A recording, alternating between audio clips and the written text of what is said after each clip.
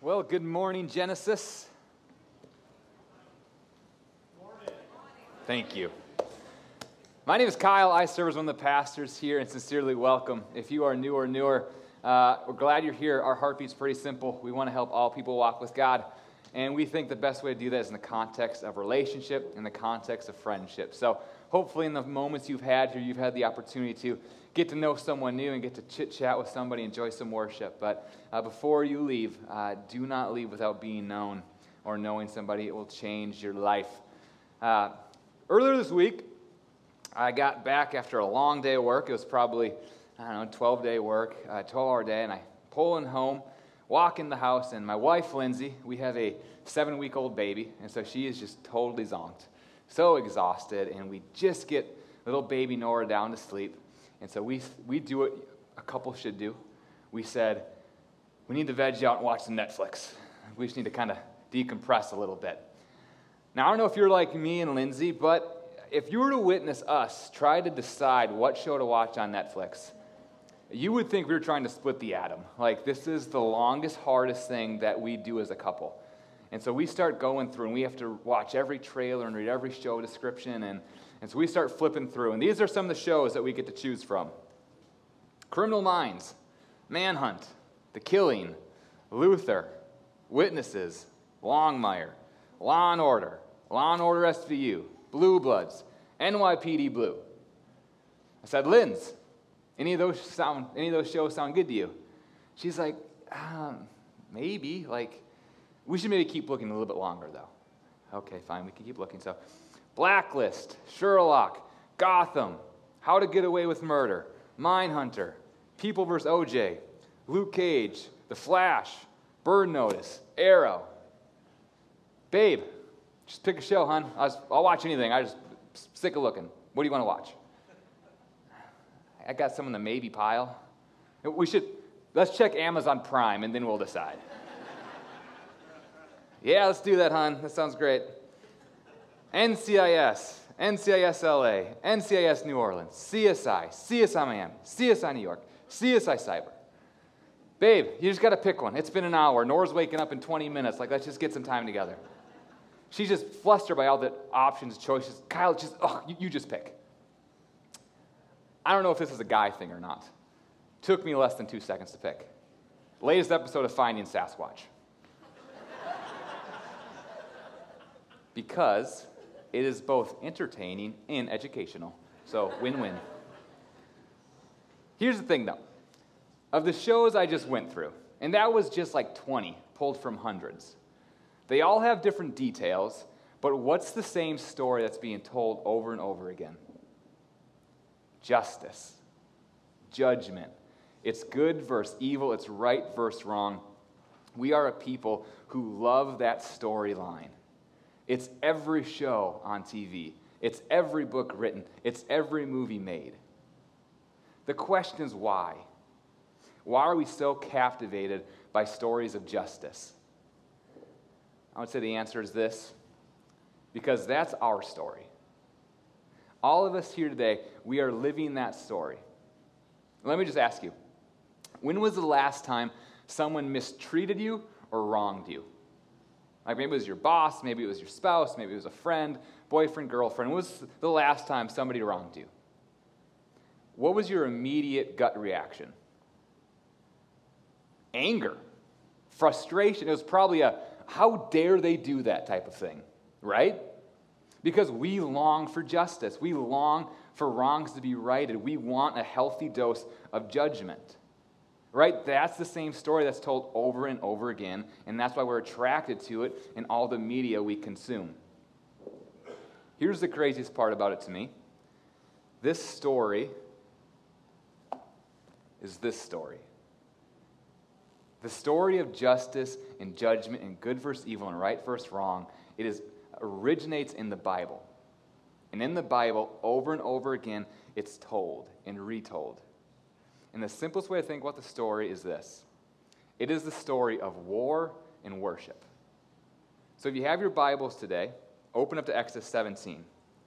Because Exodus 17, we're going to start in verse 8. We see this story told yet again. And certainly the details are going to be different. But this story is another story of war and worship, and we can find ourselves in it. So Exodus 17, we're going to start in verse 8, and we're going to pull this apart slowly so we can see this. So verse 8, let's go. Then Amalek came and fought with Israel at Rephidim. So Moses said to Joshua, "Choose for us some men, and go out and fight with Amalek. Tomorrow I will stand on the top of the hill with the staff of God in my hand." All right, so let's pause for a second. So this is going to be a weird scene for you if you've been following along the book of Exodus so far. Because Amalek, he just shows up out of nowhere. And he shows up looking for a fight. He hasn't been in the story yet. So as we're reading this, we should be thinking, okay, who is this and why does he want to fight? Because Israel, they're not antagonizing Amalek.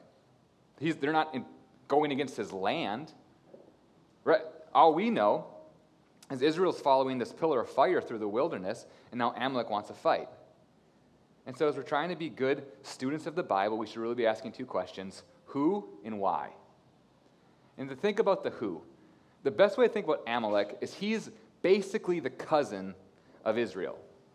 So the Israelites, their father is Jacob. Amalek, his father is Esau. And now Jacob and Esau, they're two brothers we read about in the book of Genesis. It's the first book of the Bible. And the Jacob and Esau dynamic, the best way to think of this is very dysfunctional, right? This is like Thor and Loki. This is Cain and Abel. They're constantly at war with each other. And the reason why Jacob and Esau, there's so much conflict is because God looked at Jacob and he said, "Jacob, I am choosing you to build out the tribes of Israel with." And the reason why that's so antagonistic to Esau is because Esau is the firstborn. So conventional norms and culture and society would say, no, Esau gets the inheritance. No, but God looks at Jacob. He says, "Jacob, through you, I'm going to deliver my promises." And this now starts this battle between Jacob and Esau. And you can actually track this conflict all throughout the Bible. And what happens is Jacob and his family line and his tribe, this becomes a representation of the kingdom of God. Esau, his line, the tribes that come from Esau, well, this is representation of the kingdom of man. And the kingdom of God and the kingdom of man are always in opposition to each other. And that's how we can answer the why. Why would Amalek come and fight Israel for no reason? Because the reason is, what's really going on in Exodus 17 is it's a broader story. The kingdom of God and the kingdom of man, they cannot coexist. They need to fight. And that's the story that we find ourselves in this morning. Amalek will always come and fight Israel. The kingdom of man will always try to pick a fight against the kingdom of God. For all of us here this morning, we are all in a war. We're trying to live in the kingdom of God, but Amalek keeps showing up and he wants to fight. Now, before I go any further, I just want to make something very clear. We are not dualists. Right? Christianity does not teach dualism. And what I mean by that is, it's not as if the kingdom of God and the kingdom of man are co-equal in power, and that one day in the future there's going to be this big battle where we're going to see who actually comes out on top. That's not what the Bible teaches. What the Bible does teach, though, is that there's a battle going on right now. And yes, the details are different. But it's the same story that we've been talking about this whole time. Good versus evil, right versus wrong, kingdom of God versus kingdom of man. What does God want for you? What is man trying to define you by? That's the battle. Apostle Paul actually picks up on this. Apostle Paul is writing to a church in Ephesus in the New Testament. And in Ephesus, this church, they're in the heart of the battle. They're fighting this war of kingdom of God versus kingdom of man. And this is what Paul says to remind them in Ephesians 6, verse 12. He says, "Listen, we do not wrestle against flesh and blood." It's not what you can see. That's not the real fight. He says, "We wrestle against rulers and against authorities, against the cosmic powers over this present darkness, against the spiritual forces of evil in the heavenly places." What Paul is saying is that the war, it's bigger than the beatings and the persecution. He says, the war you're fighting is the kingdom of God versus the kingdom of man. Amalek versus Israel. That's why he shows up. That's the battle that Paul is in with Ephesus. It's the battle we're in today. So what does this battle look like for us? Well, kingdom of God says, live servant-hearted. Kingdom of man, live to be served. And now, we all agree that we should be a servant-hearted people. But the battle happens, the war is raged on when it's been a really long week. And you're really tired. And you have to come home and you have to serve your wife. You have to serve your husband. You have to serve your family. You have to show up on Sunday and serve at church. And then all of a sudden, battle. Man, should someone serve me? I've been grinding out like a dog all week. Don't I get some me time? Kingdom of God. Kingdom of God, life should be marked by humility. Kingdom of man, go get yours. And again, humility, great ideal. No one disagrees with that. But the battle happens, the war rages on, when in your pursuit of humility, someone steps on your back. Someone leapfrogs over you and gets the job you deserve, the credit you deserve, the promotion you deserve. And the battle fights. I'm not going to let that happen again. No, I'm going to go get mine now. Kingdom of God. Your life is marked by generosity. Kingdom of man. Buy more stuff for yourself. You deserve it. You've earned it. You should have something a little nicer. And again, the ideal of generosity. No one disagrees with that. Nobody wants to be known as being greedy or cheap. But the war happens, the battle is fought when you actually have to make a budget in order that you can give faithfully to a gospel ministry. Kingdom of God, marked by purity. Kingdom of man, just indulge, satisfy that desire, scratch that itch. We want to be known as people who are pure. Who wouldn't be? But the battle rages on, men. When it's 10 o'clock at night, you're angry, you're lonely, you're stressed, and that computer screen's calling your name. You're not wrestling against flesh and blood. That's the kingdom of man. Kingdom of God. We're going to be marked by grace. Kingdom of man. People deserve what they got coming to them. And again, we want to be a gracious people. We want grace extended towards us. And the battle happens, the war rages, when I have to forgive someone who's actually wronged me. Kingdom of God. The most important thing in your life is your relationship with God. That's where you get value. Kingdom of man. You get value when other people think of you. What you can offer, what you can be for other people. Battle rages on when you have to decide, what relationship will I prioritize? What will I invest in? Kingdom of God. Man, you are called to live for Christ. Kingdom of man. No. It's all about you. I think we want to be people who pursue Christ-likeness. The battle rages on when you wake up in the morning, and I have to make conscious efforts to die to self in order to gain Christ. You are in a war right now. And if you're trying to live in the kingdom of God, Amalek's showing up and he wants to fight. The kingdom of man wants to take you down. And so let me just ask you, what war is being waged against you? Or let me ask it a little differently. What area in your life is there angst, frustration, conviction? Maybe it's in your marriage. Maybe it's in some relationships you have. Maybe it's at work. Maybe it's in school. Maybe it's in your faith. And you know what God wants for you, but there's just this thing, and it's almost hard to identify, and it keeps pounding you, pounding you, pounding you. And listen, I don't need to stand up here and convince you that the battle's hard. We're all in it.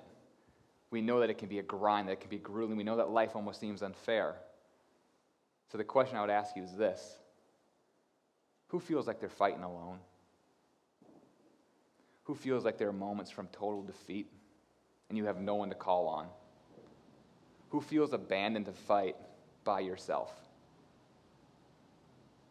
I've not been a pastor all that long, but long enough to know that's about 98% of us. So please hear this. Take heart, because Moses took the staff up the hill. And that's the detail of the story that always stays the same.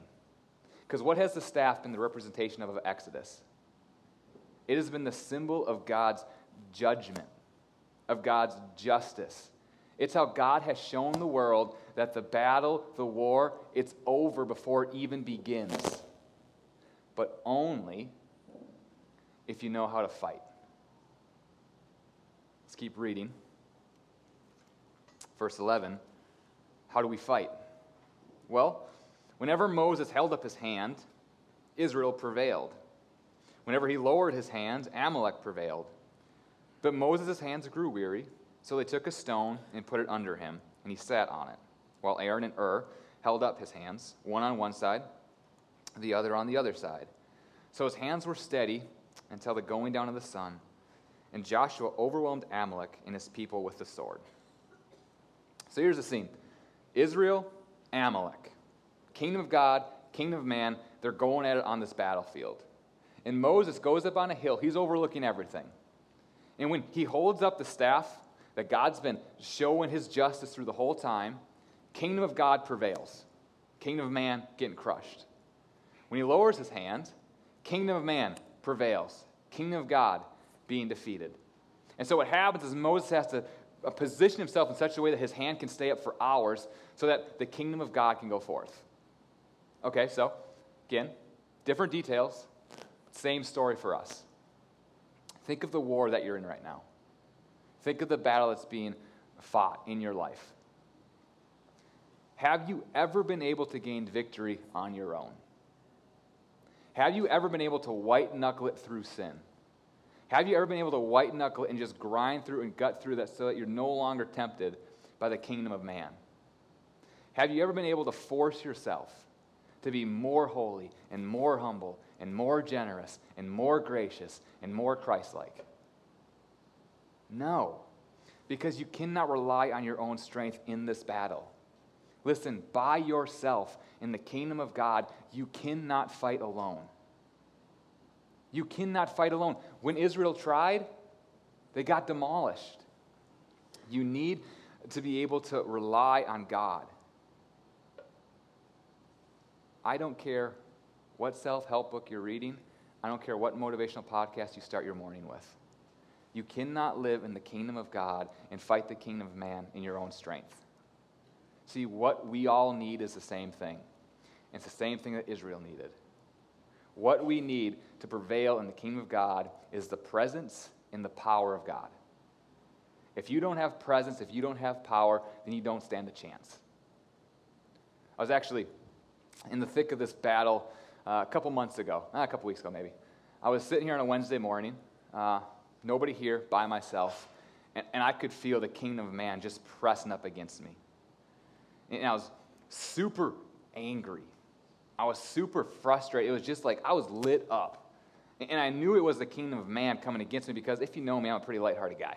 Like I like to goof, I like to joke around, but I was just steaming.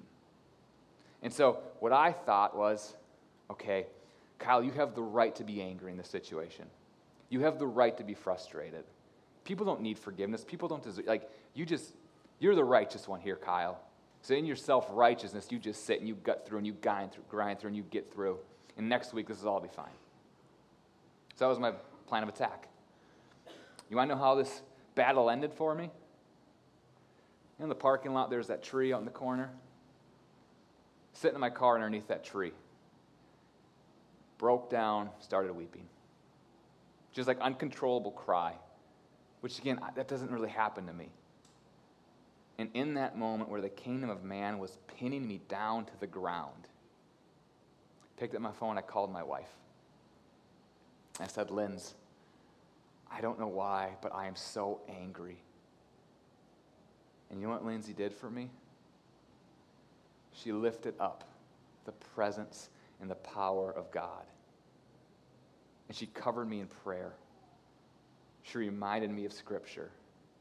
She ministered to my soul. She gave me exactly what I needed in that moment. She offered me the only thing that would work: the presence and the power of God. And in that moment, it was crazy, because as soon as we hung up the phone, almost like a snap, victory. The kingdom of God prevailed over the kingdom of man.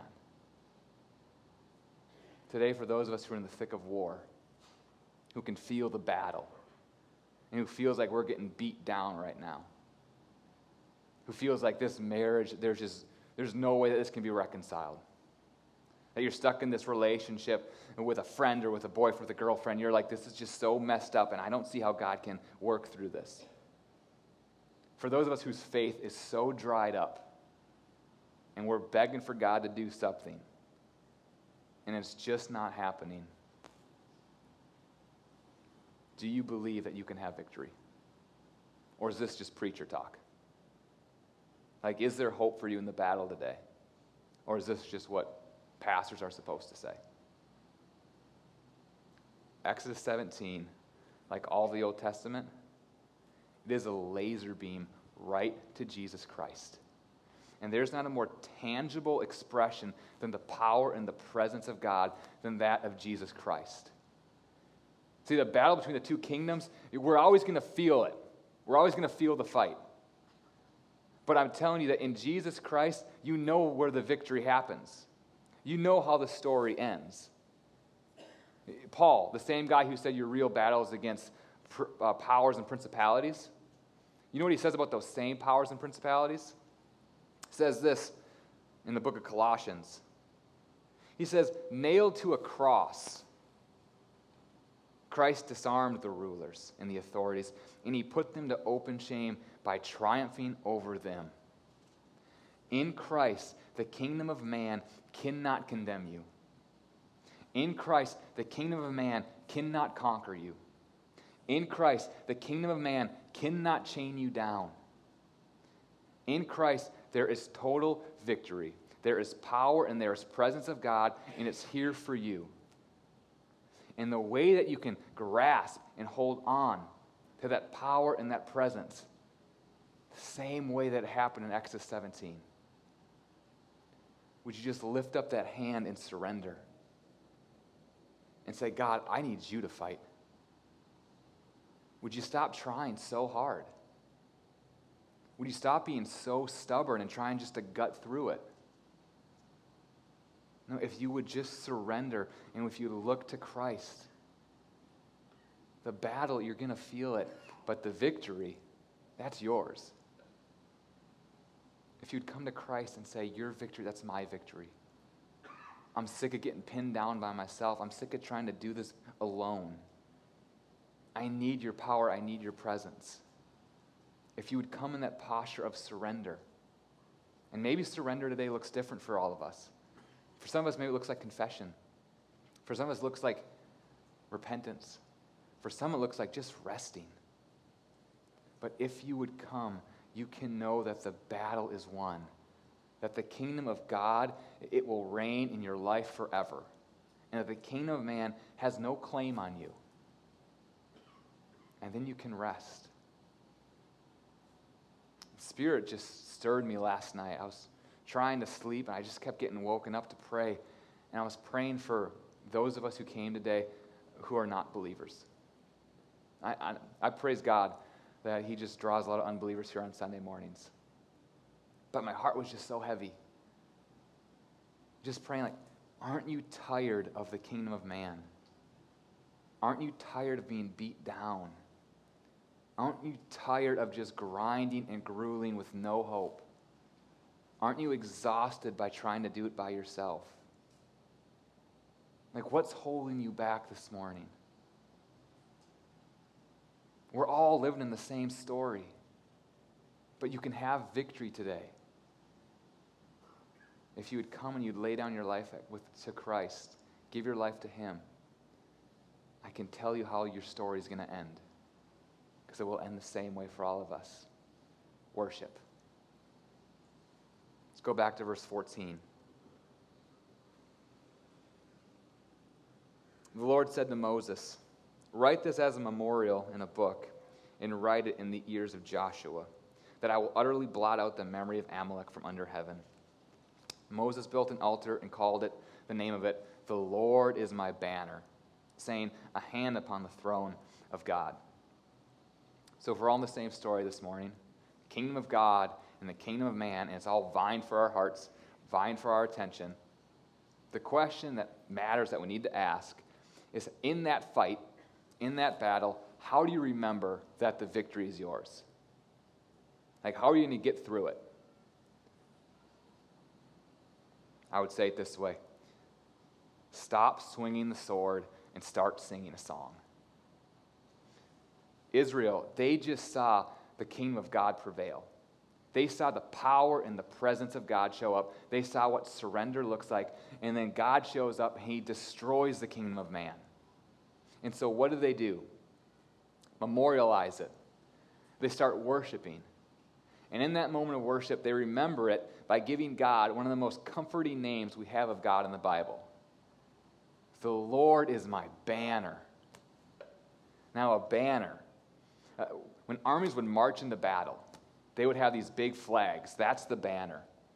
And what Moses says is, this banner, this is showing the troops who we fight for. This is showing the troops in whose authority we go in.